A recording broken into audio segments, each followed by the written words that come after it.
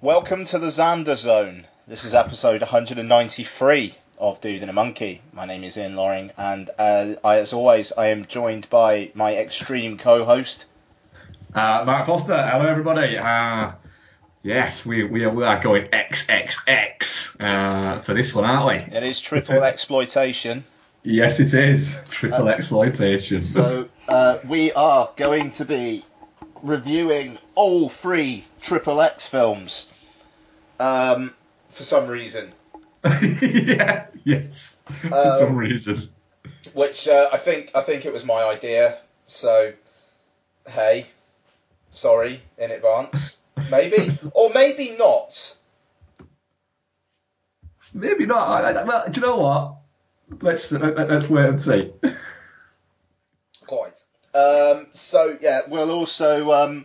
I think it might be slightly time dependent, but we might do a bit of what else we watched as well. Like I've seen 3 films in the cinema over the past 3 days, and they weren't just 3 Triple X films. So I do have some other stuff to talk about, but we'll see how it goes. We'll also talk some trailers and whatnot. So we may as well just get straight into trailers, actually, Mark, unless you've got anything to get off your chest. No. It's been a week where it's been good to switch off and power down a little bit. I think. Yeah, pretty much. Nothing's. I don't think nothing's happened, has it? Nothing weird or nothing, possibly life-threatening's happened, has it? No, I mean, I don't know. The concept of alternative facts is terrifying. Yeah. But yeah, we'll see how it goes. I think we've said we're not going to get political on the show. I will just say I'm pretty confident in the fact that there are plenty of people in the media who don't seem to be swallowing the shit that Trump and co are shoveling, that I think it's going to be alright. I think it could be right. I think it's interesting the immediate shift in dynamic of what seems to have happened is certain elements of the media have gone, hang on a minute, no. You can get away with it when you are celebrity idiot Donald Trump. Now you're actually president, you can't get away with this bullshit. You're dealing with a different class of journalist. Mm-hmm. Somebody, who now your main focus and the people that you've got to spend day-to-day time with talking to are not the sort of people who, and not a criticism, but are not essentially BuzzFeed journalists. They are proper journalists who will, when your people use things like alternative facts, will say that is bullshit. And let's be honest, I will never ever, and I could keep going, tire of watching a white supremacist get punched in the face to various different songs, different music, and anything. And I am waiting for the supercut that somebody puts together of Donald Trump's inauguration speech that includes all of the scenes from movies that it was just fucking stolen from. The fact that some of it's stolen from the B movie is incredible. Yes, it is. That is amazing. But let's move on. I'll be honest. I've only watched one trailer this past week. Oh, okay, fair enough. Yeah, I usually watch them like before the show, but I've been again quite busy with work. But I'll be honest, I just forgot to watch any trailers. However, I did watch the new Logan trailer, and genuinely, I don't think I've been this excited for a movie. Right, let's say it, right. If I got a message right now that said there's an advanced screening happening in an hour's time for Logan in, let's say, Leeds, which is about 30 minutes away from me, and it's £100, I'd be going, Ian, we have to record tomorrow night or Tuesday night, I need to go and watch Logan. And I would gladly pay £100 right now to watch it, because I just want to see it. It looks... If it's anything like the first 2 trailers have been, it looks like a perfect movie for me, and a perfect superhero movie for me. I'm very, very excited about it. Yeah, I mean, it's there are a number of very interesting things about this. The fact that the X-Men comics exist in this film is amazing. That's awesome. And that's a very it's a very big thing to show in a trailer as well. But the thing is, it says, look, we could do anything here. Like, this is the real world in which the X-Men inhabit, and the comics are there as well. Yeah. We don't have to pull anything from the comics. This is, I mean, yes, it's kind of apparently based on this Old Man Logan thing, but it does kind of feel like it's going to do its own thing. And I like the fact that essentially the most dangerous character in the film appears to be the little girl that he's assigned to protect, or whatever is actually happening. Yes. Yeah, I mean, the aesthetic of it looks really interesting. Frankly, I think Professor X is going to die, which is like properly die, just like old man die, which is weird. I have a feeling that because this is very much very much Hugh Jackman is very, this is my last outing as Wolverine. And he said this is my last full outing as Wolverine, is what he said. He's in Deadpool 2, man. He's going to be in Deadpool 2. I think that is it. I think he's in Deadpool 2. I think that's what he's leaving the door open for that. And I think this will be his last proper outing as Wolverine. I could see, because he was also asked, wasn't he, about it being, how him no longer being would affect future X-Men movies, and he said, well, how is this linked to any of the X-Men movies? And I said, well, it's part of canon. His response, apparently, I haven't read the interview, I've seen it in the interview. He said, is it? Yeah. And it's like, oh, have they just blown open a world by going, well, you know what? We can do what the fuck we want with this because we went back in time, for Christ's sake. This could be an alternate timeline. It could be anything. Exactly. So there's all that going on. Plus the story looks fantastic. The fact that it's an R-rated Logan movie. The fact that it seems we're spending a lot more time with Logan than we are with Wolverine is going to be interesting. I have a feeling that, I'm going to put it out there now, I think he's going to die in it and it's going to make me cry. So yeah, it's very interesting. But what other trailers have you seen? Couple Chips. The yeah. I but it's TV.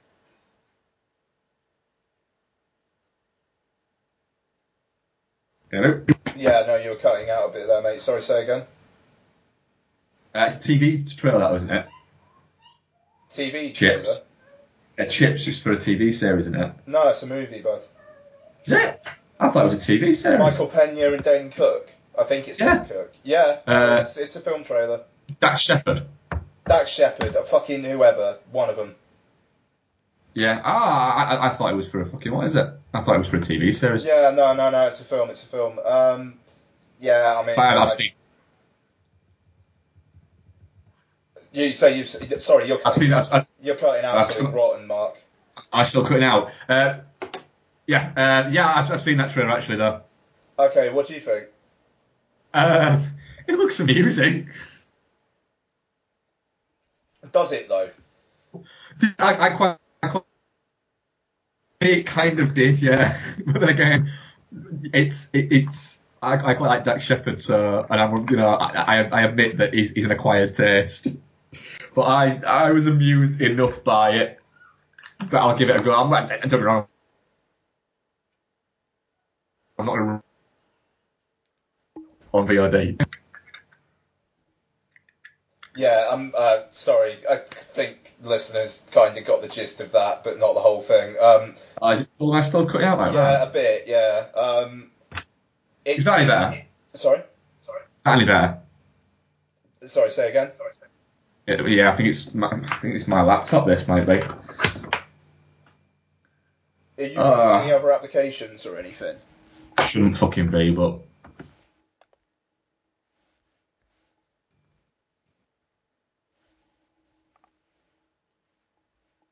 Hello? Hello. Yeah, okay, cool. Hold a sec.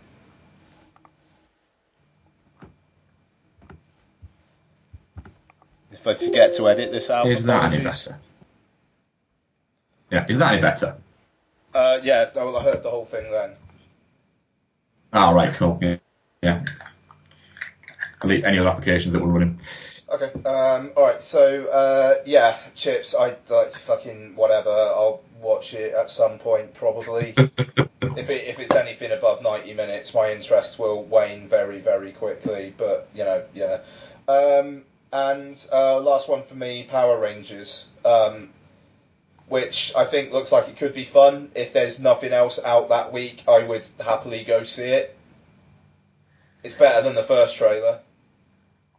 Yes, it is better than the first trailer. It doesn't look quite as moody as the first trailer. Elizabeth Banks looks like she's gonna actually be pretty good in it as well. It doesn't look like she's going campy. That she is actually going to be playing into the threatening, which works better in the trailers than it did in those initial pictures of her, because she looked very silly out of context, but in it with like CG augmentation, I think she looks all right. Yeah. Well, I mean, we'll see. We'll give it a shot. Yeah, that's it. It all depends. It's a hard sell, I think, Power Rangers, in the same way as Turtles was. I think it's a hard sell. I used to fucking love Power Rangers when I was younger, though, man. Like, they were my Transformers, so it's, yeah. So, there is that. It's interesting the fact that they're still around, Power Rangers. They still appeal to people, and it's going to be interesting to see if they can sell up that nostalgia whilst also keeping all generations of Power Rangers fans kind of happy. Yeah, I don't know. The thing is, it could either really hit or it will do really badly. It's not one that's going to go in the middle. Like, and I think it depends on what the cultural mood is like immediately before it. Like something like Deadpool, where like a year out, it feels like it's not going to do anything. 6 months out, it doesn't feel like it's going to do anything, and then it just starts creeping in, and then it ramps itself up, and then kind of explodes when it comes out. And it would be interesting to see if Power Rangers can do something like that. But then you don't have Ryan Reynolds doing Australia Day promos and stuff, so maybe not. But yeah, I don't know. It looks like give it a chance worthy. Yeah, that's it.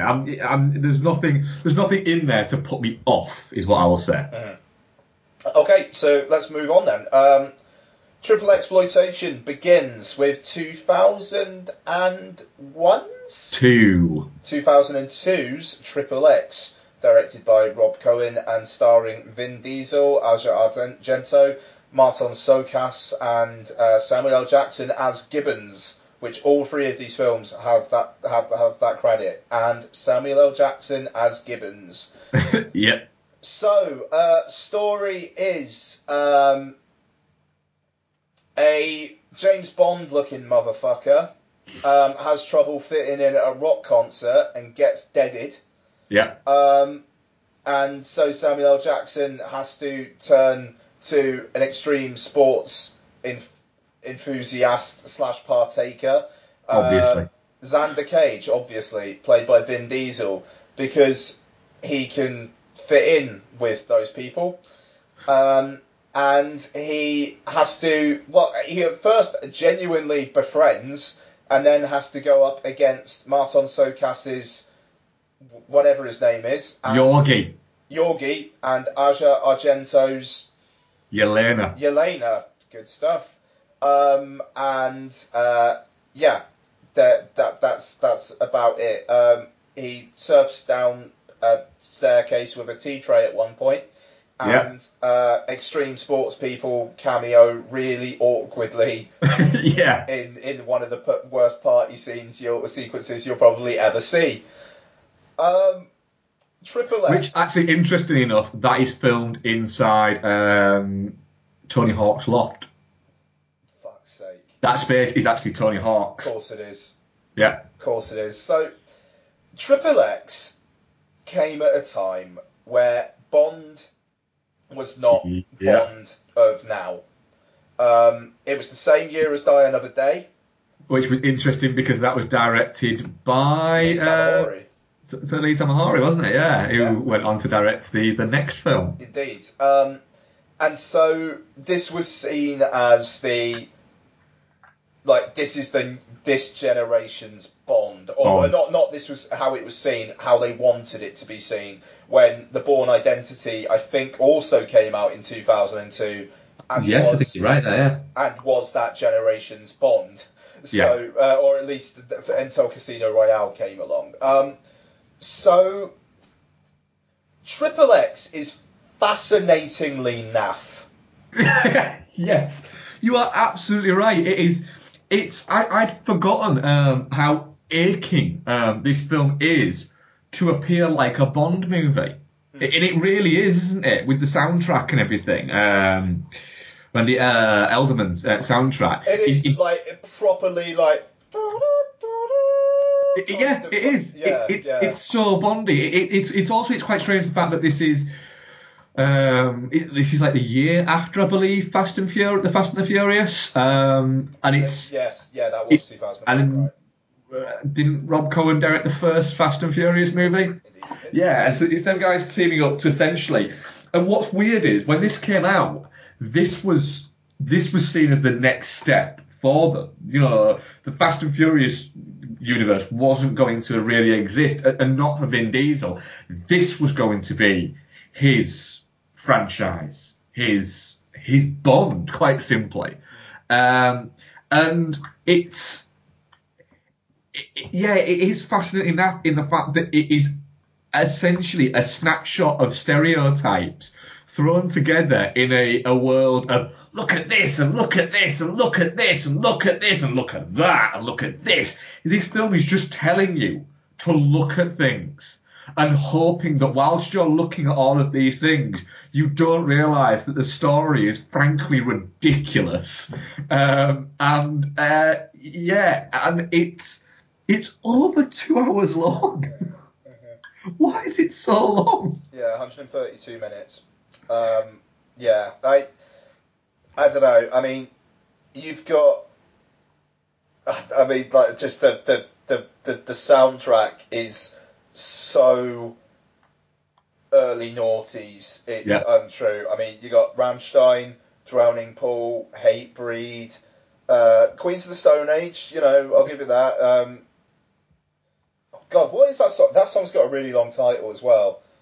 You think I ain't worth $1, but I feel like a millionaire, or something. Like, very, very, which is a great tune. Fucking Songs for the Deaf Man, one album. But like NERD, you know, Gavin Rossdale does the fucking end credits song. It's, you know, it is Rob Cohen, I think, was like in his 40s or 50s at the time. He plays like the pizza delivery guy who gets told to fuck off in the first Fast and the Furious. Yes, he does, doesn't he? Yeah, and he looked like he was getting on a bit then.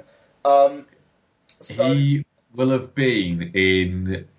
He'll have been in his 50s. Yeah, and you've got this guy there to direct this film, which wants to be like every 12-year-old boy's favourite film. And I mean, I'll admit, I bought it on DVD at the time. I bought it on DVD. I did a double bill of that and Texas Chainsaw Massacre when I was staying with a mate at his uni one afternoon in 2002, the day before going to see the Red Hot Chili Peppers. And was that the remake of Texas Chainsaw Massacre? No, the original. Like, the original? Like, literally, like, just on DVD on his computer in his dorm room smoking weed. And, yeah, before seeing the Chili's. And, again, that feels... And that was at the time of By the Way, where the Chili's were, like, hot again in the early noughties. And I just... Everything about this film I associate with the early noughties. You've got the extreme sports. You've got Matt Hoffman and fucking Tony Hawk popping up. Yeah. The whole, like, raging against the machine thing, where at the start he's nicking that guy's car and Yeah. Welcome to the Xander Zone, and fuck me. I mean, like, he's really good at shooting. It's like, how are you so good at shooting? I was in a cast for a month, and all I did was play first-person shooter video games. Yeah. Just the fact that he says video games is not anything that a person who plays games would say. No. Lottie says video games because she's free. It just... But the weird thing is, Vin Diesel is a hardcore gamer. Which is the mental thing. He's so hardcore, he founded his own game studio so that they could do those Chronicles of Riddick games. Which apparently are good. Apparently, well, I played the first one, it's fantastic. Well, Escape from Butcher Bay. Yeah. Yeah, I've heard it was good, yeah. So, I mean, that's the crazy thing. But he's also a guy who's really into his fan. He is an odd character, is Vin Diesel, because he's a fascinating character, and I'll talk about him more when we discuss Return of Xander Cage. To be honest, but yes, he's a fascinating character because at this point he was a proper movie star. Oh God, yeah. I mean, the Fast and Furious made him fucking huge. Yeah, and off the back of Pitch Black and things like that, there was he was a proper movie star. This was supposed to be the movie that launched him, and established him and set him as a movie star. Cruise has got the Mission Impossible movies. He's going to have this, and this every 3 years he's going to have one of these, and that's it. And it just didn't quite work.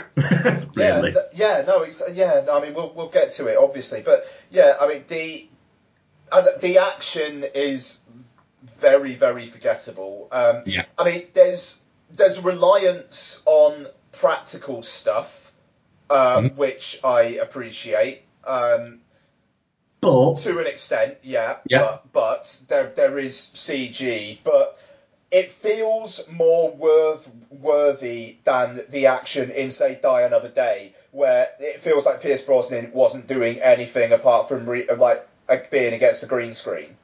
Yeah. There is a sense of they are doing this stuff in real locations to a large extent, which was refreshing. Now, anyway. It's certainly admirable. The problem is with that is there's an awful lot of times where he does the extreme sports things, where you kind of go, okay, fine, yep, I get it.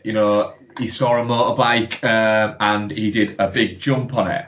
However, I don't see why he would have done all of that. Oh, no, it doesn't I mean, make sense. It makes no sense. That jump where he's escaping the drug cartel. Yeah.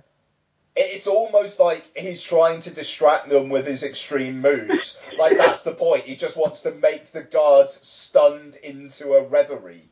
And it is a bit like, hang on a minute.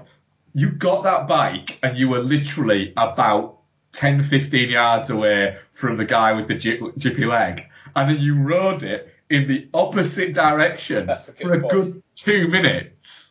And then you jumped over a fence and you rode it back in the other direction that you'd previously been coming and picked the guy up after jumping over a building. Hang on a minute. Why did you jump a fence? Surely you were outside of the compound that we then see an aerial shot of, and there's no fucking fence there. And then you jump over a building, and you clear, must be 70 or 80 yards. It is literally, when some fucking curmudgeon bastard did that thing and said, the runway for the end of Fast and Furious 6 would have had to have been 5 miles long. It's like, hang on a minute, no, not everything was happening at the same time, you miserable twat. So it didn't have to be that long. And yes, it's a film. But even I was looking at this scene and going, this is just stupid. And I love stupid, but this is just stupid. Yeah, and which is absolutely fair. I think it's also worth pointing out that Vin Diesel and Asia Argento kissing is like watching a brother and a sister kissing. Yeah, but let's face it, I don't think this is Vin Diesel's fault. I do a little bit. Watching Vin Diesel kiss any woman always a little bit uncomfortable. He seems like a little bit uncomfortable with that. But also as well, whenever you see Asia Argento kissing anybody in a film, it always feels a little weird. That she's got a weird sexual air about her as Asia Argento. For sure. In the sense of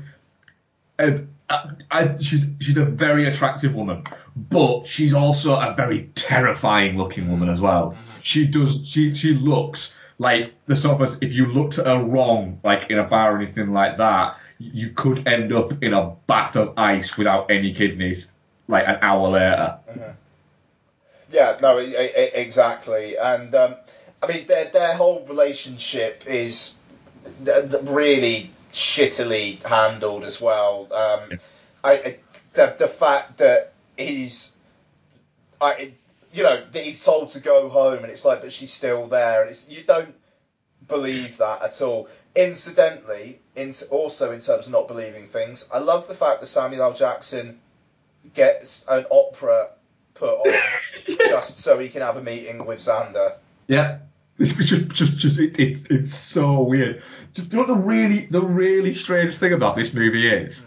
I watched it maybe, except I owned it on DVD as well, but I watched it maybe the last time about 7 or 8 years ago. It's been at least a decade for me. Yeah, I'd say that. It might even be long. Might even be a decade for me, actually. Maybe. I'm not sure.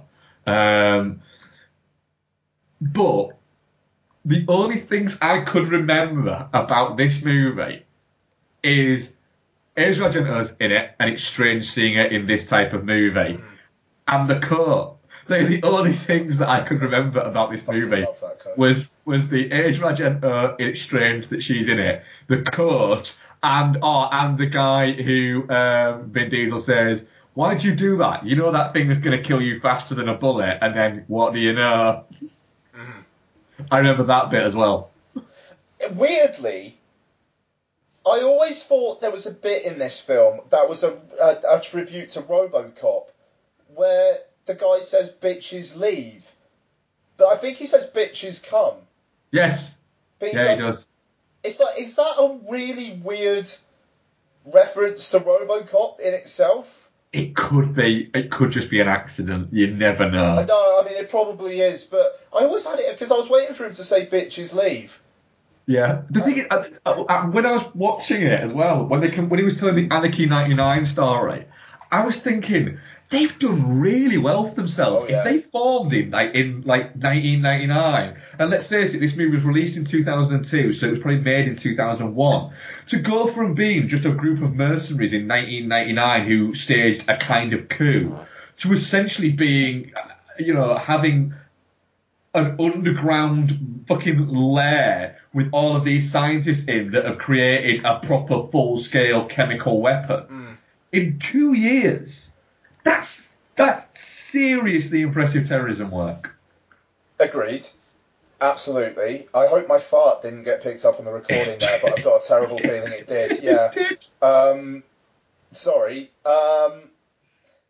I'm on my bed in a dressing gown, and literally looking at where the mic is pointed, it's pretty much pointed at my arse. So I'm so sorry. I'm gonna move that. There we go. It's too late. Yeah, no, I mean it is what it is. It's fine. Everyone farts. But what was I gonna say? Yeah. Or I've got to say as well, Silent Night. It dissolves in water. Yeah. Yeah. And at the end, Vin Diesel shoves the rocket down and it explodes in that lake or that river. Yeah. If I were the people standing on that bridge, I'd be running like fuck. Because it dissolves in water, but what if it hasn't fully dissolved? That explosion caused an awful lot of water to come shooting up into the air. Yeah.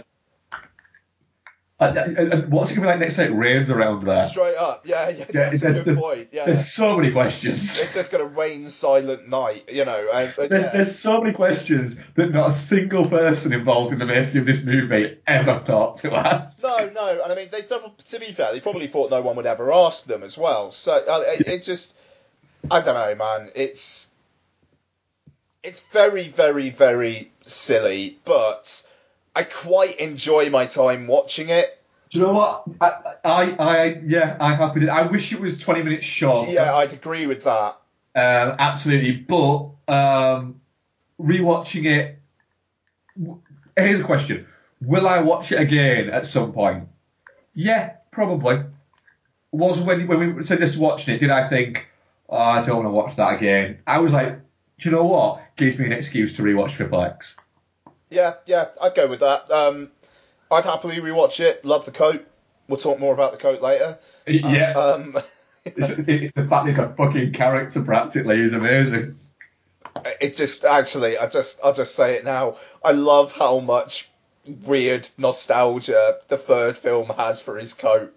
Yeah. Like, it's It's so hilarious. strange the fact that it's mentioned. It's like I thought that's weird because like I say, I associate the first film with that coat. It is if Yeah. you mention Triple X to me, the first scene I think of is him getting up hungover and putting that massive coat on. It looks like an amazingly warm coat. It does. It looks like a nice coat to wear. Like which, fair enough given where they are. Yeah. Yeah, it just It's definitely not it's shit for me. endearingly naff, this film. Yeah. It's definitely not shit for me. Yeah, I'd go with that. I'd 3 out of 5 on Letterboxd, which is definitely not shit, and I'm comfortable with that. I wouldn't give it any more, No, but it's a solid 7 out of 10 movie. fair enough. Yeah. It has fun with itself. I think this one maybe takes itself the most serious out of the. Well, maybe not actually. It takes itself more serious than the Return of Xander Cage. Would say.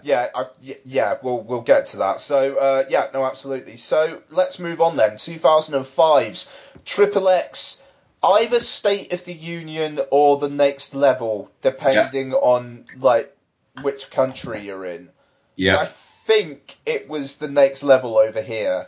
I think it was the next level over here. Yeah, Yeah. Stars Ice Cube, Willem Dafoe, Samuel L. Jackson again, the annoying tech guy from the first one, yeah, in an expanded role, yay, yeah. and others.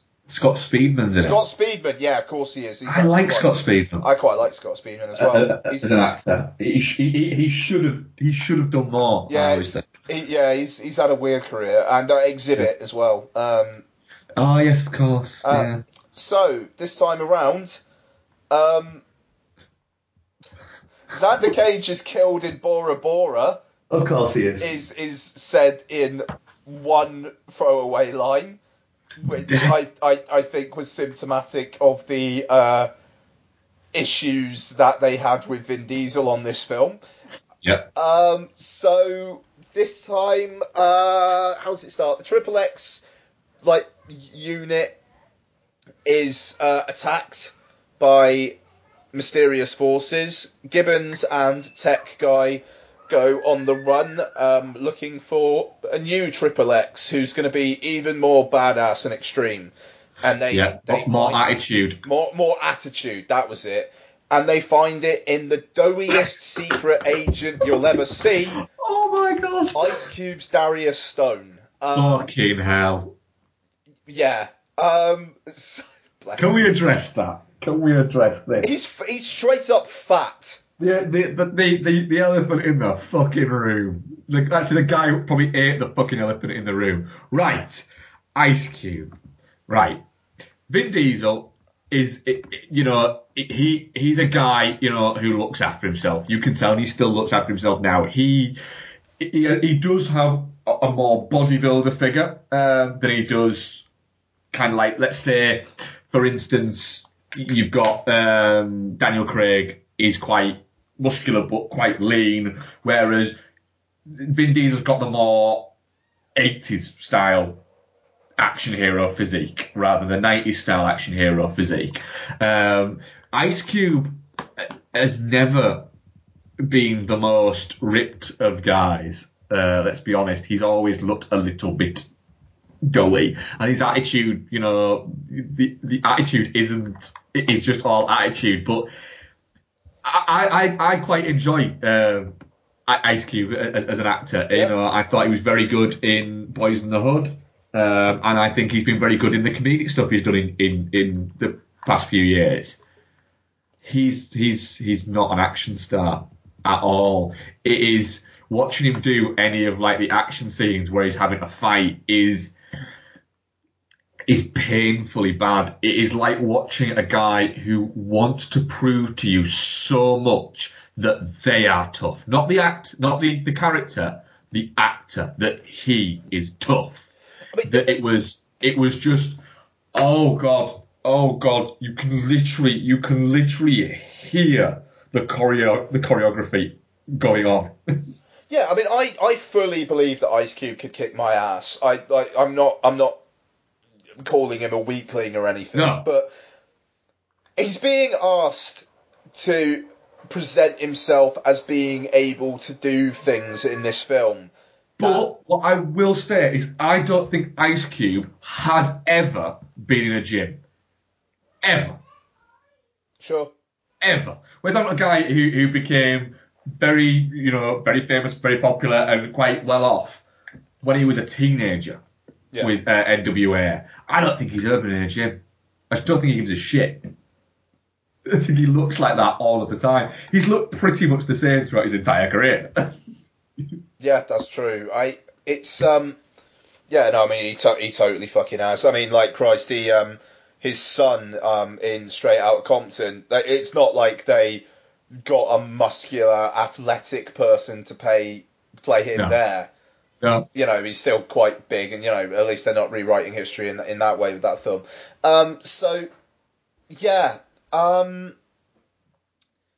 it's not very good, No. but I didn't enjoy watching it as much as the first Triple X, but I didn't hate it. But mainly because I found things funny. I love that they're calling it the Triple X program now, and they've stolen Vin Diesel's tattoo and put it on the doors everywhere in that facility. That made me laugh. That was early on. Ice Cube breaking out of that prison and jumping to catch that helicopter, and it kind of looked more like he was going to bring the helicopter down than anything else. That was a delight. It also looked like he was going to miss. Yeah. Looked like he had missed. No, it does, but it does though, doesn't it? Because they do that like kind of wide shot of him jumping for it, and it doesn't feel like he's got enough momentum. Yeah. It's almost like right, Cube. Can you run? And he's going, yeah. And he's like, could you run a bit faster? All right then. Could you run a bit faster? Like, oh yeah. That's as fast as I can run. Shit. Yeah. Shit. Who thought it was a good idea that they could consider Ice Cube an upgrade to Vin Diesel as an action hero? I mean, they're obviously trying to go for a different audience here. I mean, it kind of feels like if this was 2005, in 2003 or 4, something for an African American audience hit big in the US box office, and they were like, we need us some of that. Yeah, it's such a weird film. It feels like Gladiator being big, and then a couple years later you get Troy. It feels like there must have been something that came out a couple years beforehand that provoked it. I mean, the other films that the other film he had out that year was Are We There Yet? Yeah. Oh God, my God, man, what a double bill that would be. Yeah, and the film he made after it was Are We Done Yet? And there you go. I mean, I do like the fact that every single black person in this film is a good guy. I think. Pretty much, yeah. Or at least the major characters, anyway. And it is basically, it does kind of seem like it's going against Trump's America. Like the U.S. government of that time in the George H.W. Bush era, or is it W? I think it's W. just Bush. Is it just W? Yeah, I get confused between the two sometimes. That that feels like an innocent era now, frankly. Yeah. And some shady shit happened back then, you Yeah. know, but It's a little bit like an amuse-bouche to the fucking plate of shit that they're just serving right now. yeah. It's almost charming how these are bad white people. Let's defeat the bad white people. We've defeated the bad white people. Yeah. You know, and I kind of weirdly respect that. And so, I mean, you can obviously see where it's going for there, but action, not great, way more CG addled, which to be fair, it's Ice Cube, so you probably have to. Willem Dafoe in his stock Hollywood shady guy role. That is the shit he could do in his sleep, and I mean, he's obviously just doing it to pay the bills, and I mean, around that time he was in The Life Aquatic as well, and it's, you know, if it means he gets to do stuff like that, and, you know, maybe gets that film a bit more notice because he's been in other bigger films, then, you know, good for him. But, I mean, not very good. Yeah, there's not really much to say about it, really, is there? There's not. I didn't hate it because there's not a lot to hate about it. Yeah, I'd agree with that.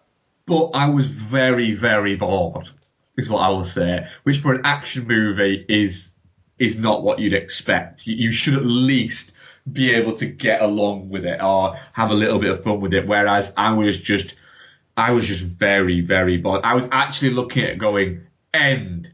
And there was like half an hour left. So I watched about half of it on a treadmill. So it was my treadmill film this week. And, you know, that it fit that very well. Yeah, I should have watched it doing something else. Yeah. Didn't have to think much. Took my mind off of, like, how long I'd been running for. So, you know, for that, cool. But, you know, very, very little of any real worth whatsoever. But didn't hate it. Touching cloth. I think it's shit, to be honest. Fair enough. I couldn't. I wouldn't be honest if I wasn't gonna sort of say that. Yeah, I think it's shit. Lee Tamahori's had a weird career, hasn't he? Yeah, well, I mean, he's a fucking weird guy, isn't he? So it's yeah, you know, really promising, and then just really just weird after that. Yeah. Fucking hell.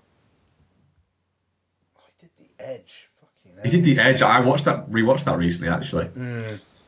So yeah, he did Once Were Warriors, which is a great movie, actually. That was his like breakout, wasn't it? Yeah.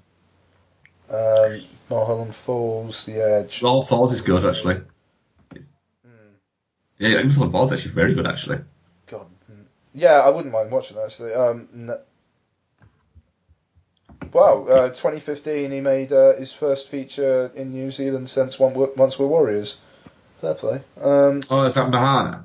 Sorry? Is that Mahana? Yeah. Yeah. It's got mixed reviews, I think. Okay, fair enough. So, yeah, there we go. Okay. Triple X, The Return of Xander Cage, directed by DJ Caruso. When that appeared on screen, I went, what? Yeah. What? Why? Yeah, even though, to be fair, it kind of feels like Vin Diesel just had his hand up his arse and was, like, puppeting him.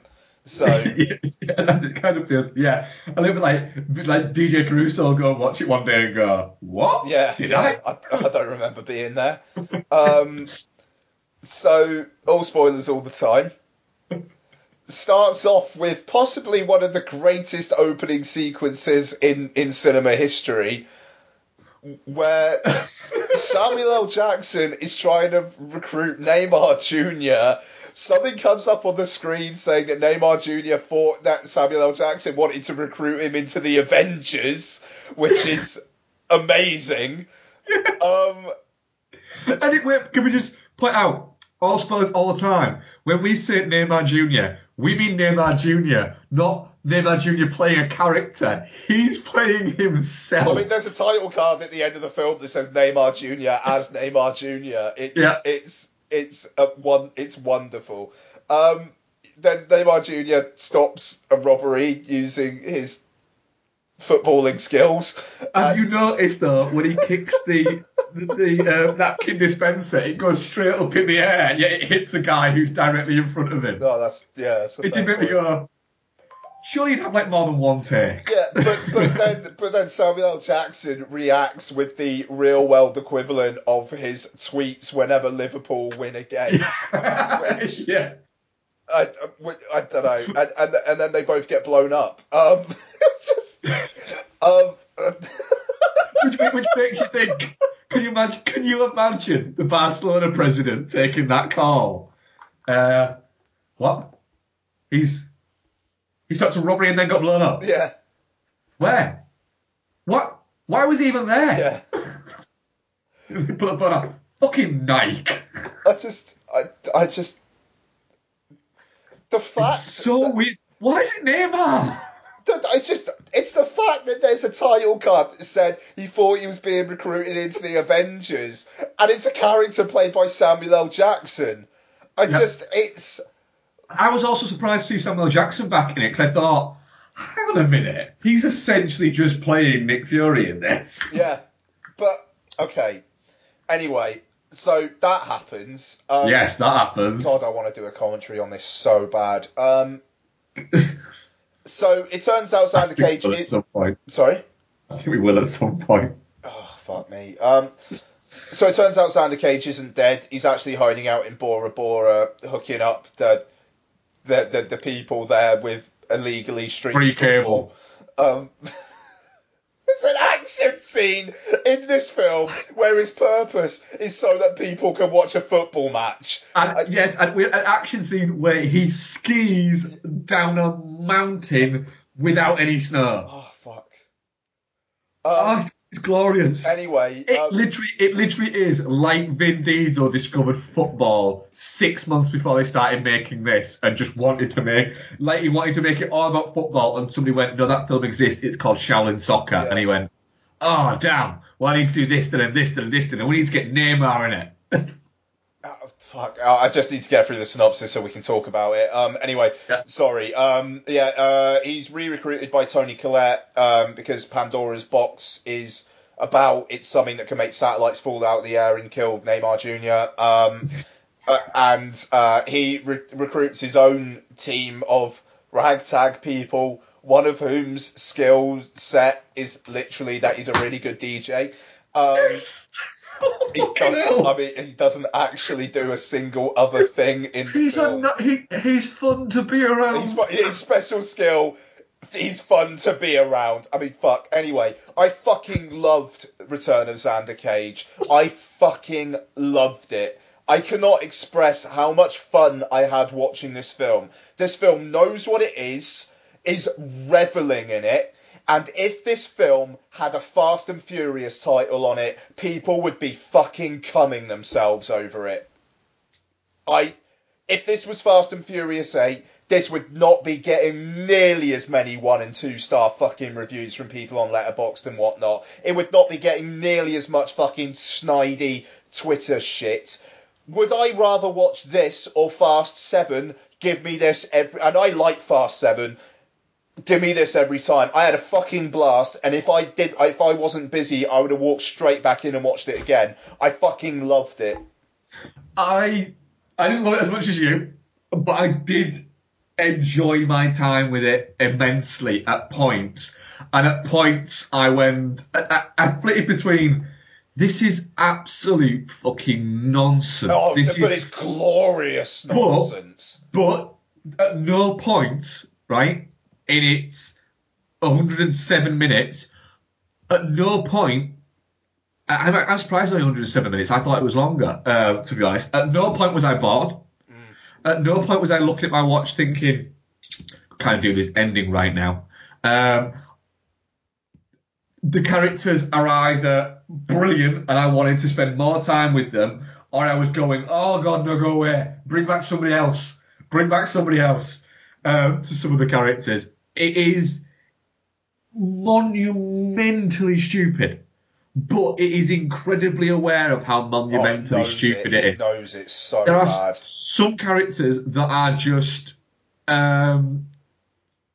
beyond irritating, but I think they're supposed to be beyond irritating. I don't get how I simply do not get. I know why this film got made. It got made because Vin Diesel essentially wanted to make it. He wanted to make it, and he said, "Right, I want to make Triple X. I want to come back and do that character. It's my Bond. I want to redo it." And they've gone, "He didn't really work." And he's gone, "Oh, I'm sorry. Did you want 2 or 3 more Fast and Furious movies? Because I just heard you say you didn't." It's a different distributor, mind. I still reckon he did that, and they went, "What?" I still reckon he pulled the Fast and Furious card. So, I mean, the thing is, you know, it's a it's a diverse cast, which people are constantly pointing out with Fast and Furious and saying how great it is. Well, this is what I was saying about, we'll get on the interesting Vin Diesel thing, right? Vin Diesel is doing more for diversity in Hollywood than anybody else. Yep. He's fucking brilliant. And that is an alternative fact. That is a fact, right? He is the driving force behind this movie, and he is the driving force behind the Fast and Furious movies. He is the driving force behind ensuring that there is a vast array of multiculturalism within both sets of movies.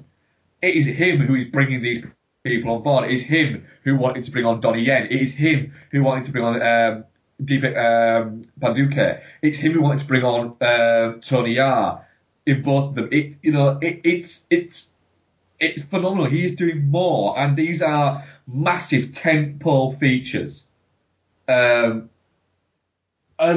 he's such a strange character in terms of the way he is, because he's almost become one of the most important people in Hollywood without being considered A-list, and just completely by accident. It's sort of strange, but he gets away with it by being a phenomenally nice person. I've had a phone call conversation with Vin Diesel before. What? Yeah. I had a phone call conversation with Vin Diesel when I worked at Phones for You. Right. There was a phone called an 8910i, which was like it was like a chrome phone that had a button that you pressed down and it flipped down, and it was like an exclusive phone. You couldn't sell it on contracts. You could only sell it as a SIM-only phone. Not as a SIM-only, as a SIM-free phone. Yeah. And my store had one of only 3 left in the company. And Vin Diesel wanted this phone, and he'd gone into the store in Manchester when he was filming, I don't know which film it might have been one of the Riddick ones. I think it might have been Chronicles of Riddick. Yeah, that would kind of make, well, like around 2005, like. Ooh. Or 2003. 2003, yeah. Yeah, no, I think Riddick was 2003, sorry, yeah. Yeah, so it was, I think it was when he was filming that, I'm not sure, but he was filming something, he was in Manchester, and he was in the Manchester store, and they were telling me on the phone, because you weren't allowed to store transfer these phones. And they're saying, you need to store transfer it. We've got somebody who wants it. And I'm saying, fuck off, no way, I can sell it here. And it made you a crazy amount of commission. I said, I'm not doing it, because if I send it to you, you sell it, I lose the phone. They said, no, seriously, it's for Vin Diesel. And I was like, fuck off, it's for Vin Diesel. And they were like, no, genuinely, it's for Vin Diesel. Going, fuck off, it's for Vin Diesel. And they said, he's in the store now. And I was like, if Vin Diesel is in that store right now, you put him on the fucking phone. And what's it? And Vin Diesel can ask me for this phone. And I thought, because they're bullshitting me. Yeah. Right? And fucking Vin Diesel comes on the phone and goes, hey man, I know that you're not supposed to do this, and I get that, but I'm here, I really like the phone, it's really fucking cool, it'd be really cool if you could do me this one solid. I was like, hang on a minute. I was like, what was the movie? And I actually asked him. Fuck off, you asked him to, oh yes, what did you ask him? I asked him what the movie he was in with Giovanni Ribisi was called. And he went, what? It's like, you're in a movie with Giovanni Ribisi. What was it called? Because there's no way any of those fucking idiots in the Manchester store will have seen this movie. And he went, Boiler Room. Yeah. I was like, shit, you're really Vincent Diesel, aren't you? And he was like, yeah, I am. It's like, all right, fine, I'll send him the phone. It'll be here tomorrow. Mate, I would have been like, I'll get in the fucking car, bud. Like, I'm off. Yeah, I did think to do it at the time. I'd have been now, I'd have been like, I will do it, but I will bring it to you personally. But yeah, I had a phone call conversation with Vin Diesel. It lasted about a minute. Was he alright, though? He was a lovely guy. I spoke to the guys in Manchester later on, they said he said about it later on, I was like, can't believe that's actually been Diesel. This was the thing, this was before kind of camera phones existed. Yeah. Really. There was a couple out there, but nobody had one. By the way, was it a Nokia? Yeah. Yeah, like just the 8910, it sounds like it would be a Nokia. Yeah, An 8910i. Yeah, and he was a lovely guy, apparently. So he was just really nice. Oh, And just, I'll ask him for it. You see, the only fucking phone conversation I've had at work with a kind of famous person was the guy who wrote The Reader. The fucking, what was it? Oh, the Kate Winslet film from... Yeah, I renewed his car insurance. I took a fucking shitload off as well. More than I was supposed to, because I knew who he was, and we were... Like, we sent him a fucking ridiculously upped renewal, and it was like, no, I'll fucking take it off for you straight away. I was like, are you... Like, because I recognised the name, looked it up on IMDb real quick, and I was like, you wrote The Reader, didn't you? Like, and he was just like, oh, how do you know that? It was just like, films and whatnot. It was like, right, I'm gonna hook you up because you're probably the only famous person I'll ever speak to. That and a guy, I can't remember his name, but the first openly gay cricketer, that the EC, that played like professionally for England. I had him on the phone at my current place of work once, and I can't remember his fucking name, and he was nice. But yeah, they were both nice. But yeah, that's fucking badass. Back to Return of Xander Cage. Yeah. But that's a great story. Yeah, I mean, Tony Jaa, I love the fact that I don't believe DJ Caruso gave him the piece of direction. Every single fucking time you're on screen and you're not punching someone, you're either smiling, laughing, or doing something with your hands. Or dancing. Like, yeah. He looks like he's having so much fun. And Vin Diesel said with him that he just has all of that energy all of the time. So they basically just said, do whatever. Great. Just do whatever. Great. And there's no wires apparently at all for anything he does. None of it is wires. None of it's trickery. It's just him doing it all. Brilliant. I mean, I don't know. You've got just the scene where they're chucking the grenade at each other, and it's just trying to be the coolest fucking thing. Yeah. And it's just like, hey, we're all triple X's, we're all fucking nuts, let's fucking do this thing. Just chucking grenades around. The reveal of Darius Stone was the second time in less than 24 hours in a cinema that I actually didn't shout, but said quite loudly, shut the fuck up. Did you know that he was in it? No. I have no idea. And literally, I'll be honest, at that moment, I was getting towards... I spent this entire movie swinging between this is shit to this is great. This is shit, this is great. As soon as that happened, the needle just went, yeah, there's no way this can be shit. There's no way this can be shit. Well done. Bravo. Well played. It's just, and also, play to his fucking strengths. Don't get him running around. Give him a fucking grenade launcher. Yeah. You know, and then to rock up in a car at the end. And, I mean, it looks like the film hasn't really done all that well and we might not get another one. But fuck me. What I would pay to see Vin Diesel and Ice Cube head up a team with all of that other lot there. I don't want them heading it up. I want Donnie Yen. Yeah, no, okay, no, fair comment. Great to see him in this. Oh, and he gets loads to do. Yeah.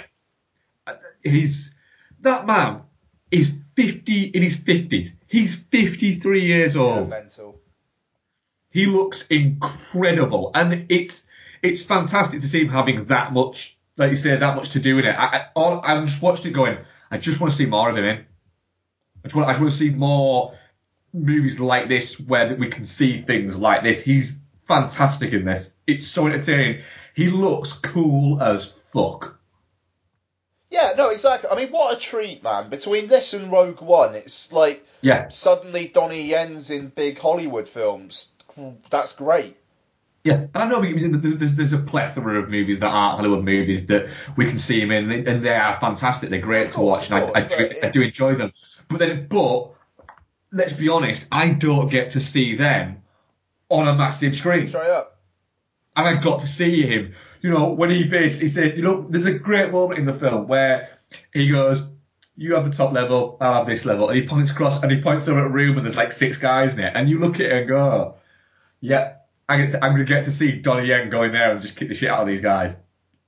This is going to be wonderful. And again, he looks like, the look on his face is like serious, but also kind of just a little hint of, I'm having a really good time doing this. Yeah. And that's the thing. There's a kind of a level of glee about so much of this film, and that I'm really, really into.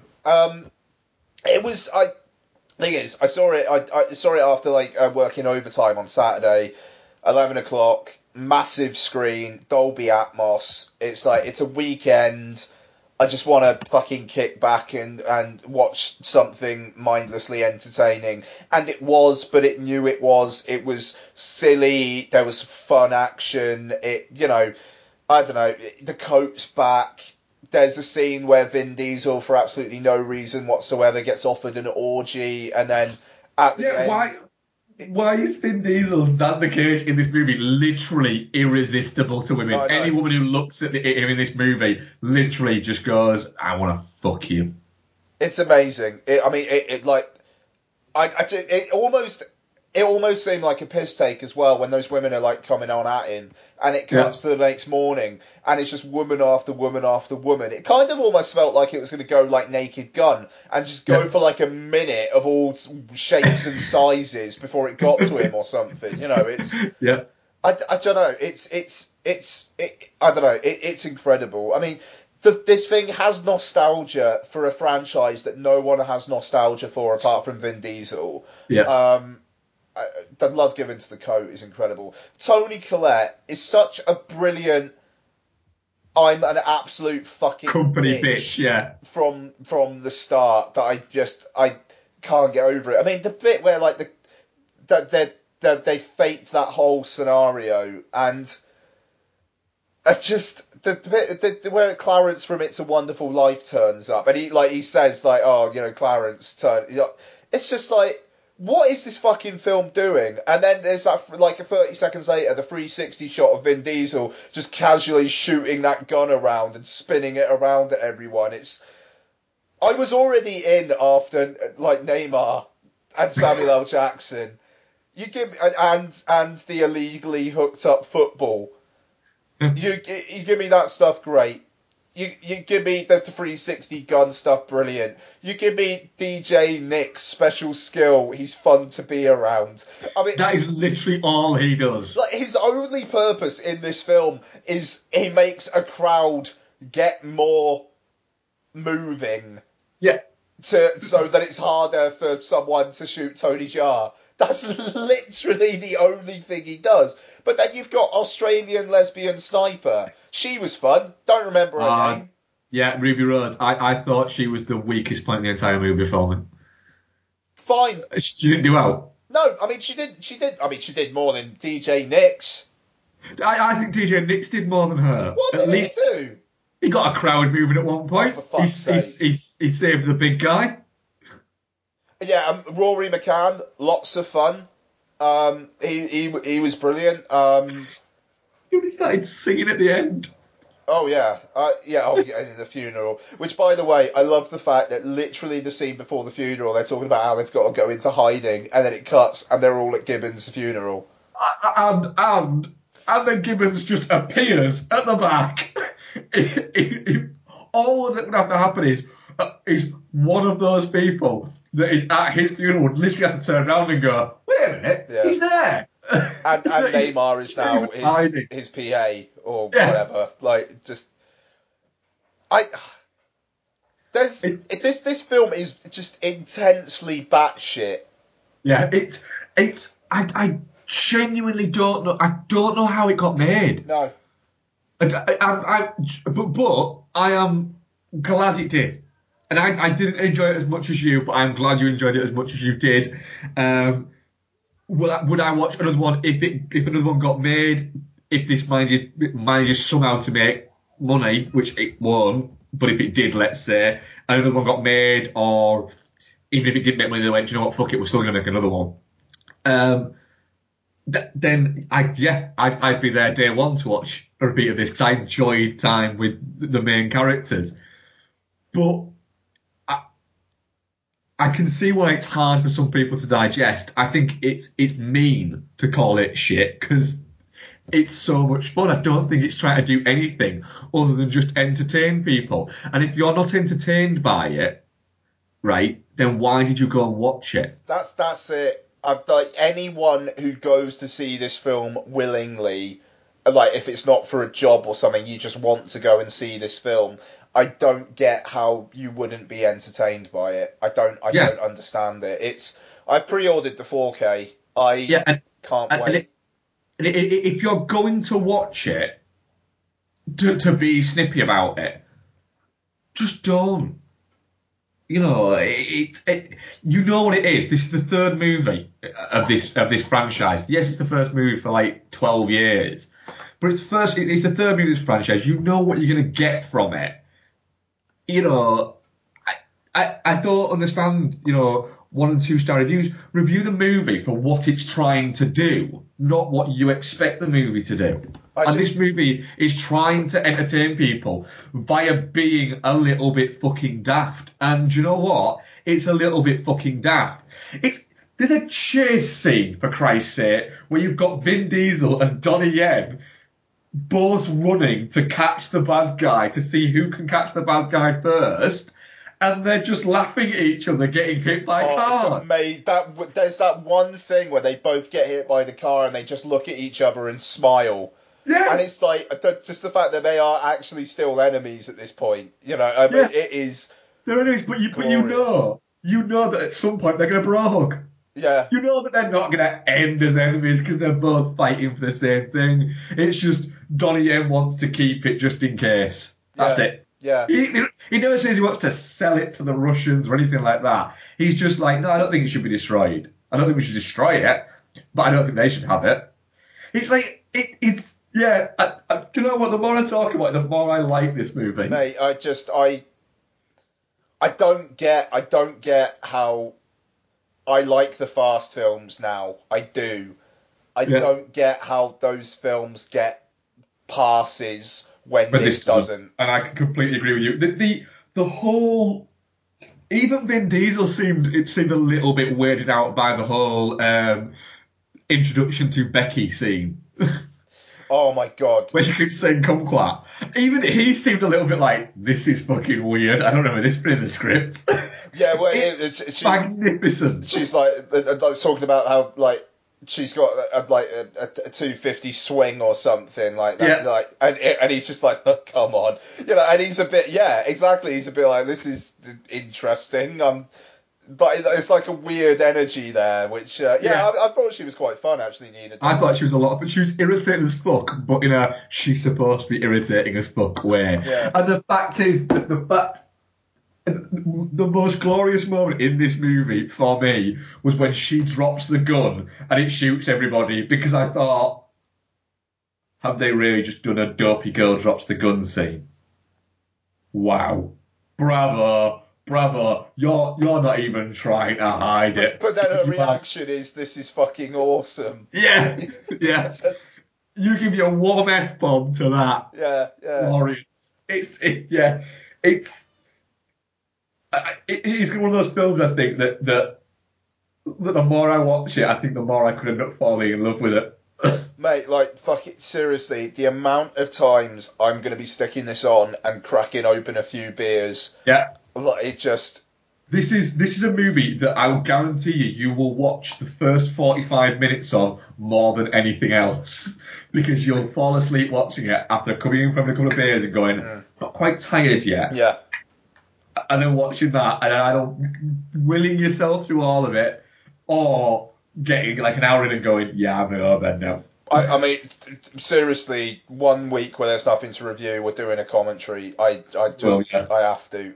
I can see this being a Christmas commentary this year. Yeah, that would be fine. Definitely not shit. Definitely not shit. I fucking adored this film. I am very glad you did. I wouldn't go and say I adored it, but I cannot understand how people couldn't at least acknowledge that it's fun to be with. Like, God, I laughed so much, and just like, this is fucking brilliant. What's gonna happen next? Yeah, yes, there is that element to it. Our audience, we only had 6 votes on it actually. Shit, 17%. Touching cloth, 33%. And definitely not shit, 50%. Good on you. And I didn't actually vote in that, so I would have voted definitely not shit. So would I. Yeah. So yeah, I'm quite glad about that. I thought that could have been one of those ones where everyone says it's shit and we both say we quite enjoyed it. Yeah, fuck it. I don't mind the Triple X franchise. Overall, I'm perfectly happy with it. Overall, I don't mind the Vin Diesel Triple X films, is what I'll say. Fair enough. Okay, so yeah, let's do some what we watched then. So, Mark, what have you got? What have I watched? I'll talk about War on Everyone that I watched the other week. I tell you what. Do you want to save that for next week? So I'm halfway through it. Oh yes, I'll save it for next week Okay. then. I have a couple then. Let me just. I rewatched Inception. Cool. First time I rewatched it in a while. And it was one of those where I just fancied rewatching it. And sort of suggested it's better. Said, I actually fancy rewatching Inception at some point. And her response was, well, why don't we just rewatch it tonight? So, yeah, and it's fantastic. It really is. It holds up really, really well. And there's a lot going on there, is what I'll say. And I know that sounds stupid, but it's amazing how pacey that movie is. For a movie that's 2.5 hours long, you get to it and I was like, shit, we're at this point already? I didn't think that got there this quick. Whoa, there's only like 40 minutes left. So it bounds through 2 hours so quickly. And it's weird watching Tom Hardy before he became kind of like Tom Hardy. You know, this was like, essentially, I think you could almost call this his breakthrough role, maybe. Yeah, it was his coming out party, really, wasn't it? Yeah. And, you know, what was really strange is you've got, at the time, it was 2010, it was these are the elite young actors of their time, along with, you know, really, you could almost add Leonardo DiCaprio into that. You know, yes, he's the seasoned pro, and it's Leonardo DiCaprio, and look, we're bringing along, you know, he's so hot right now, you know, fucking Empire top 10 actors to watch people. And you've got Joseph Gordon-Levitt, Tom Hardy in there, and then, you know, Marion Cotillard's there as well. And one thing that does stand out is you can kind of see why Ellen Page's career has kind of stuttered a little bit, we'll say, because there's points where you go, yeah, she's not quite. She's a little bit out of her depth in comparison to some of the other people I think in this movie. Her character is saddled with having to be the one who's got to ask all the questions. In fairness, Yes. though. Yeah, there is that to it, and you know, I'm not saying she's not bad in it. She's far from bad in it, but when you're putting her up against somebody, when you talk about the other lead female in this is Marion Cotillard, Yeah, that's fair. You can kind of go, all right, Tom Hardy, Leonardo DiCaprio, and Joseph Gordon-Levitt, they can all about hold their own with each other, and you can quite easily state, you know, well, Leo is, the more experienced of the lot of them, and then Tom Hardy, you can see where he's kind of he's gone from strength to strength since it, and Joseph Gordon-Levitt's kind of stood between being a movie star and being an indie favourite, and Marion Cotillard has become Marion Cotillard. But yeah, it's still very, very good. It's still a great watch. I was quite glad that it didn't kind of age at all, really. Yeah, it still looks nice. I'm hoping they 4K that before Dunkirk. I think they will do. That would be nice. A nice 4K DI from a 35mm print. Maybe the IMAX shot in IMAX sections. Did they shoot any of this in IMAX? Yeah, some of it shot. Yeah, maybe do that in the fuller frame. That would be good. Let's get some Dark Knight trilogy on 4K. I don't know why they haven't been put on 4K, to be honest. Those. Dunkirk's out in it, so they're just going to time it for that. It's like, I reckon they're going to do the Alien films in 4K before Alien Covenant comes out. It's just a matter of time, I think. It's just fucking waiting for it. Because, I don't know. I need me some 4K content, man, and I need it from 4K DIs. Damn it. So you're not going to be getting 187 then? No, yeah. So yeah, tangent, because we were talking about that the other day. 187 is apparently coming out on 4K Blu-ray. It's like, yeah, the Indiana Jones films, Hitchcock, any number of amazing films that aren't on 4K yet. What is on 4K? Criminal, which I'll talk about in a bit. Criminal's in 4K. Exodus Gods and Kings is on 4K because that's everyone's favourite Ridley Scott film. I quite like that. I like. Don't get me wrong. I like Exodus. I own it on 4K Blu-ray. So there's that, but it's more because there's nothing else to buy. Can I just point out that 187 lost money at the box office? Not like a little bit, like a lot. What the fuck was the budget on it then? 20 million. Really? Yeah, that was quite a lot at that time as well, wasn't it? Yeah. Fuck. 187 with about 20 million budget, and I don't think it made about 5.5. Jesus Christ. And that,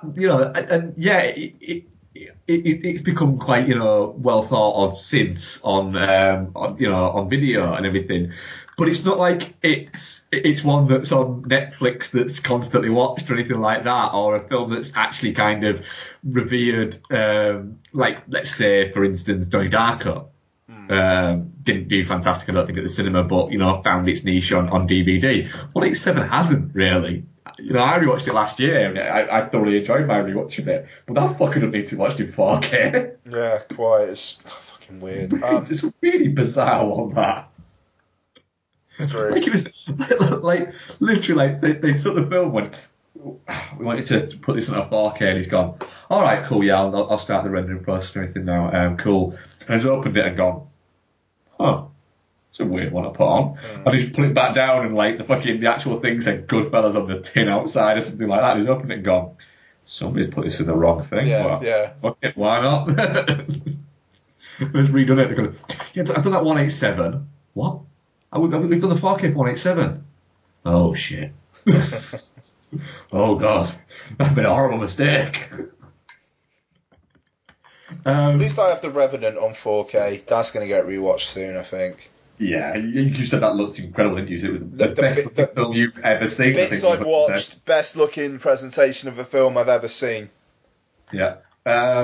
What else did I watch? I've not watched a lot because I've been at work pretty much all the time. I watched a film called Imposter, directed by Gary Felder, and starring Gary Sinise. Yeah, fuck, yeah, okay. Madeline Stowe, Vincent D'Onofrio, and Mekhi Phifer. Nice. In stock Mekhi Phifer role. I watched it 3 or 4 days ago, and I already can't remember what happened. Yeah, no, I think I've seen that. Essentially, it's set in the 2070s or something like that, whereby an alien civilization is at war with the world, so they live in like these domed people in the world live in like these domed cities. And Gary Sinise plays a government weapons builder, and then they think that he's actually an alien imposter, and so he goes on the run and he's trying to prove that he's not an alien imposter, and then it turns out he's not an alien imposter. Actually, it's his wife, Madeline Stowe, that is the alien imposter. Oh, but wait a minute, no, he also is an alien imposter as well. Oh. Yeah, in literally the quickest, oh my god, he's not the imposter, she was the imposter. Oh god, that's a twist that I didn't see coming. Oh no, wait a minute, we've opened this thing and he's an imposter as well, better kill him. Nice. Literally like that. Yeah. So yeah, not very good. That's it. I did start watching The Arrival, The Arrival, Charlie Sheen. Yeah, the Charlie Sheen movie. But I got about halfway through it and fell asleep. Fair enough. I don't think I'm going to continue. Fair enough. No, but we'll talk about War on Everyone next week though, because like I say, I'm like halfway through it. I'll be very intrigued to hear your thoughts on that movie. Yeah. Okay. No, quite. Cool. Go on then. What will you be watching this week? Okay. So, sorry, I was just checking for email on the. Oh, we do have one. We do have one apparently. Yeah. Cool. Nice. Okay. So so like I say, I went to the cinema 3 times in 3 days, and I watched Split, which is M. Night Shyamalan Ding Dong's new film. How much have you heard about this? Not a lot, but I'm not bothered about hearing more, to be honest. You're right for me to go a bit spoilery? Yep, absolutely. Okay, so if you are interested in Split, I thoroughly recommend you skip the next 5 to 10 minutes. Like, seriously. If you do not know the ending of Split, skip. Okay? Yeah, it's a sidequel to Unbreakable. Is it? Oh, that's interesting. Yeah, so M. Night Shyamalan owns... Oh, Unbreakable's only $3.99 on on iTunes, iTunes this yes week. it is. It's like the special deal. Oh, that's clever marketing. Yeah. So, the titles, Unbreakable, Split, kind of. Yeah. So, I'll get the big thing out the way first, just because... And again, like, even if you've heard this far and you don't... Like, if that sounds interesting to you and you haven't seen it, just skip. Just skip. But, so, at the end, it's revealed that it takes place in the same universe. There is a scene, basically the film ends, title card Split, then it cuts it back.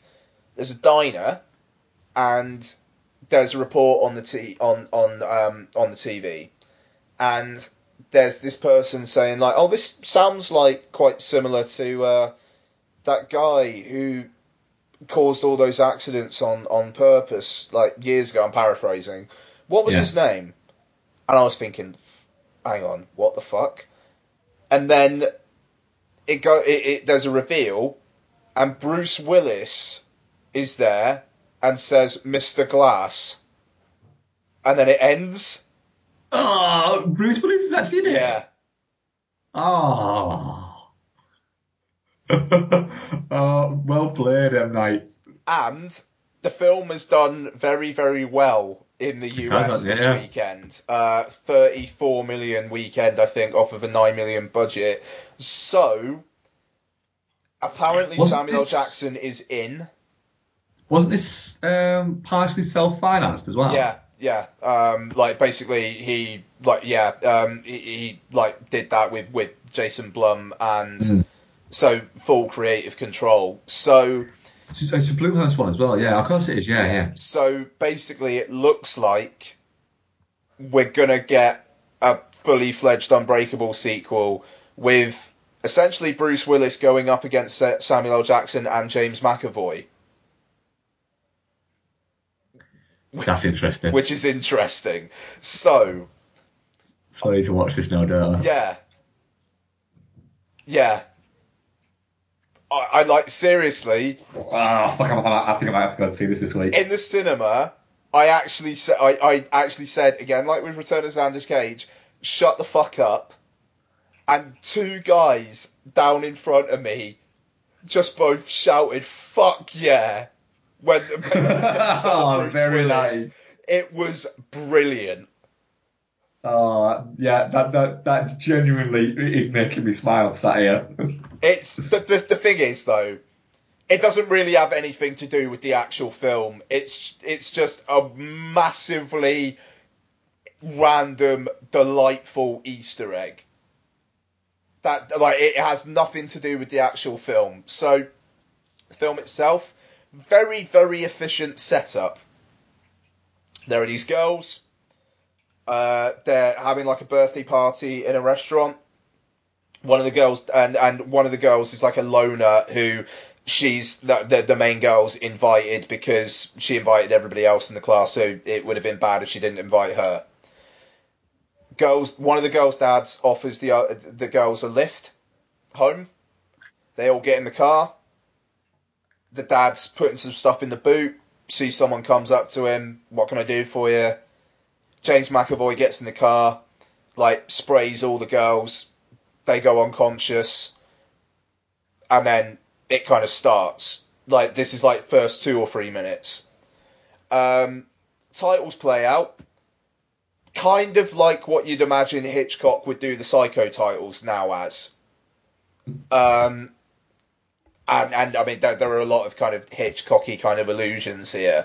So basically, story is James McAvoy plays a guy with 23 different personalities. There's only about 7 or 8 actually on screen, I think, that he plays, but that's what they say. And they're vying for control of his head. Anya Taylor-Joy of The Witch and Morgan plays the loner girl who, through kind of flashbacks about her life, it kind of shows that she might be able to deal with situations not quite like this, but of a similar thematic thing, I would say. And James McAvoy, basically, some of his personalities are quite kind and benevolent. Some of them seem to be after some other things. And a couple of them are talking about the Beast, which is another personality which is threatening to come along and basically take over. I really like Split, not just for the last 20 seconds or so. McAvoy is brilliant. He's really, really good. Treads such a good line between like pitch black comedy and actually being really quite scary. I think he does a really good job. Anya Taylor-Joy, like, her character's like really broken and fractured all the way through the film, and as it goes on, you kind of understand why. But she's also clever, and she's got a real intelligence, and the way that she handles one of the personalities in particular is very interesting. It's a film that doesn't have an awful lot of flashiness. I mean, does it look like a $9 million budget film? Yeah, probably, but it has a lot of stock in its filmmaking, in static shots, and sorry, 2 ticks. Sorry, what's up? It's just you lounging on bed and you're dressing and all these legs. Oh god, yeah, no, all right, yeah. I don't know if you heard that, but Donna was doing a little shoot with Lottie up here earlier on, so I'm literally on the bed in my dressing gown with all these lights all around me. A beautiful sight. Yeah, no, it's a gorgeous sight. It's a gorgeous sight. Anyway, yeah, no, he, there's very measured camera shots. There's lots of like like build up in tension through wide shots, and but I mean it's very performance driven as well. Like there's a scene where McAvoy has to have like play like 7 or 8 of the personalities like in his head in one unbroken shot, all kind of vying for with each other for the light, which is like the bit they all put them in his head. They're all sat on chairs, and whenever one of them's in the light, that's the one that comes to the fore. And the way he does that is great. And his character is obviously psychotic, but also he's got a strain of sympathy to him. And if you like, I'm already thinking of the dynamic that his character could have with Samuel L. Jackson's character. If they do another one, like one being the like controlling the other one, I think could be very, very interesting. Yeah, what I thought was going to be quite a throwaway piece like The Visit, I thought kind of turned itself into something more substantial for obvious reasons, but also just actually through the film itself. I really did quite enjoy it, and I very much recommend it. I'm glad it's doing well. I kind of wish Return of Xander Cage was making as much money, if not more, but I'm happy with Split being as successful as it has been so far. I think I think it's well worth a watch. Cool. I might actually go and see it this week on my day off. Nice. And not as worth a watch would be Sing, which I took Lottie to this morning. First film in a decade by Garth Jennings, of Son of Rambo and Hitchhiker's Guide to the Galaxy fame. He wrote and directed this, but it's basically animals do X Factor to save a theatre. Yeah. Looks like something that should have been made about 10 years ago. Yeah, pretty much. Yeah, I mean, it's inoffensive, and there were moments I enjoyed. There are these squirrels that come to the audition, but they're Japanese, and all they do is J-pop, and they don't understand what's going on. They just keep on pressing play on their boombox and breaking into J-pop numbers for 5 seconds before Matthew McConaughey's character kind of shoos them away. They made me laugh whenever I saw them. Just squirrels doing J-pop. It's a weird idea, and I wish there was more eccentricity about the thing. Do one of those, yeah. Yeah, because the rest of it is like Taron Egerton is a gorilla whose dad doesn't want him to be a singer, and Reese Witherspoon is a housewife who feels underappreciated. Scarlett Johansson is a punk rocker who decides to go more mainstream to deal with her emotional problems, and it's just, I don't know, it's very bland, very bland. And I was really, yeah, I mean, Garth Jennings, Son of Rambo, I expected more, especially when it's like the first film he's had in a decade, and this is what it was. I mean, like, Christ, out of the Illumination films of the last little while, I'd watch Minions and Secret Life of Pets again before this. I didn't hate it, it wasn't too much there for me, and Lottie was bored. Okay, last thing for me is Criminal, which is on Netflix and 4K Blu-ray, which I quite enjoyed. This is a Kevin Costner, isn't it? Yeah. I always enjoy a Kevin Costner film, to be honest. Yeah, no, yeah, it's I don't know. I think it got kind of a bad rap. It's a pretty generic actioner, but Ryan Reynolds gets killed. Memories get put in the brain of Kevin Costner, who's basically in prison forever guy, and he starts getting his memories and emotions and stuff. Kevin Costner plays basically a sociopath for like the first half hour of his screen time, and then starts to kind of show these emotions, and it was actually pretty interesting, I thought.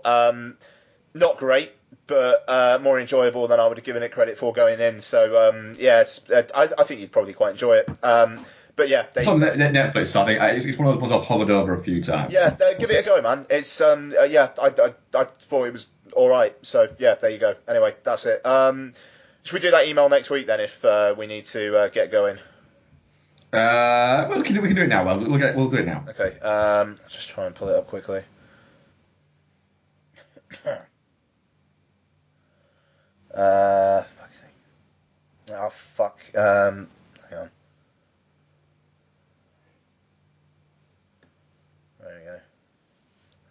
Okay, hi lads. It's Marcus Sisu. Cool. Hi lads, here's my list for the year. Biggest disappointment: Malik's Voyage of Time.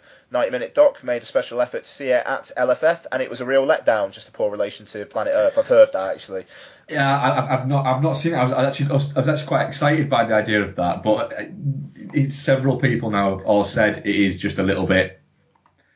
It doesn't work as well as you think it might. Yeah, no, quite. Biggest surprises: Pete's Dragon and Swallows and Amazons. Good old-fashioned family fun. Yeah, didn't look bad. I've been intrigued by Swallows and Amazons. I might have to give it a go. Yeah, same.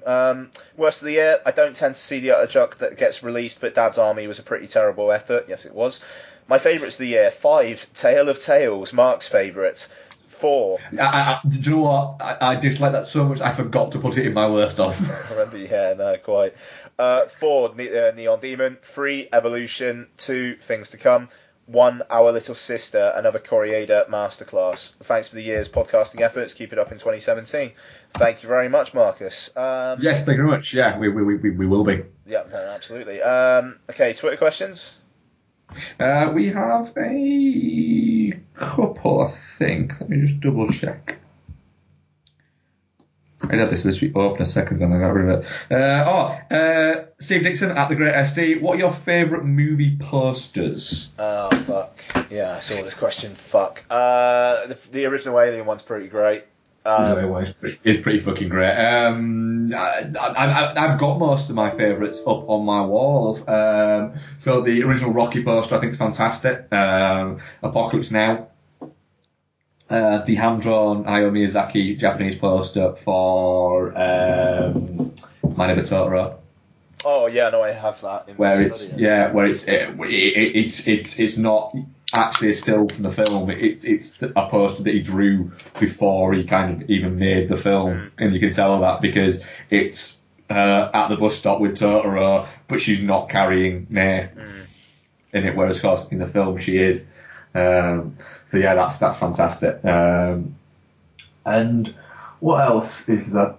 Streets of Fire poster's magnificent. Yeah, that is a good picture. I don't know why I don't own that. And there's a couple of Heat posters that are really good that aren't just the generic with all of them on it. There's one of them I think that's on like a black background and it says Heat, but in the letters of Heat is an actual picture that runs across, and it's a fantastic looking poster. Nice. Very good. Yeah, that's it. Cool. So, nice one. So, next week we're doing a Danny Boyle special. We put out a vote on the Twitter account. I put it out, and then Mark said, "How about these for the list?" And I'd already put it out, so I'd like to publicly apologise to Mark for that. Choices were Shallow Grave, Trainspotting, A Life Less Ordinary, and Millions. I think we agreed on the top 2, didn't we? Yes. Yeah. So Shallow Grave and Trainspotting. That's a good trouble builder, that. Yeah, no, Shallow Grave got 30% of the vote, Trainspotting 45%, A Life Less Ordinary 21%, and Millions 4%. That was out of 47 votes. But yeah. What's really strange? I just what is it? I just googled Heat poster to see if I could find that poster, and I went into images, and it's there. It's like the third image that arrives, and I've clicked on it just to have a look at the poster because I'm going to send you the link to it. Right, I'm off the page now, and it's from fucking swatchpile.co.uk. Nice. That's really fucking weird. Nice. It's good. So yeah, and obviously we're going to be talking about Trainspotting 2 next week as well. So going to be another packed show. Right, my laptop is actually about to die, so I'll say goodnight. Mark will also say goodnight. Yes, good night. Thank you very much for listening, and we shall speak to you next week, guys. Bye. Bye.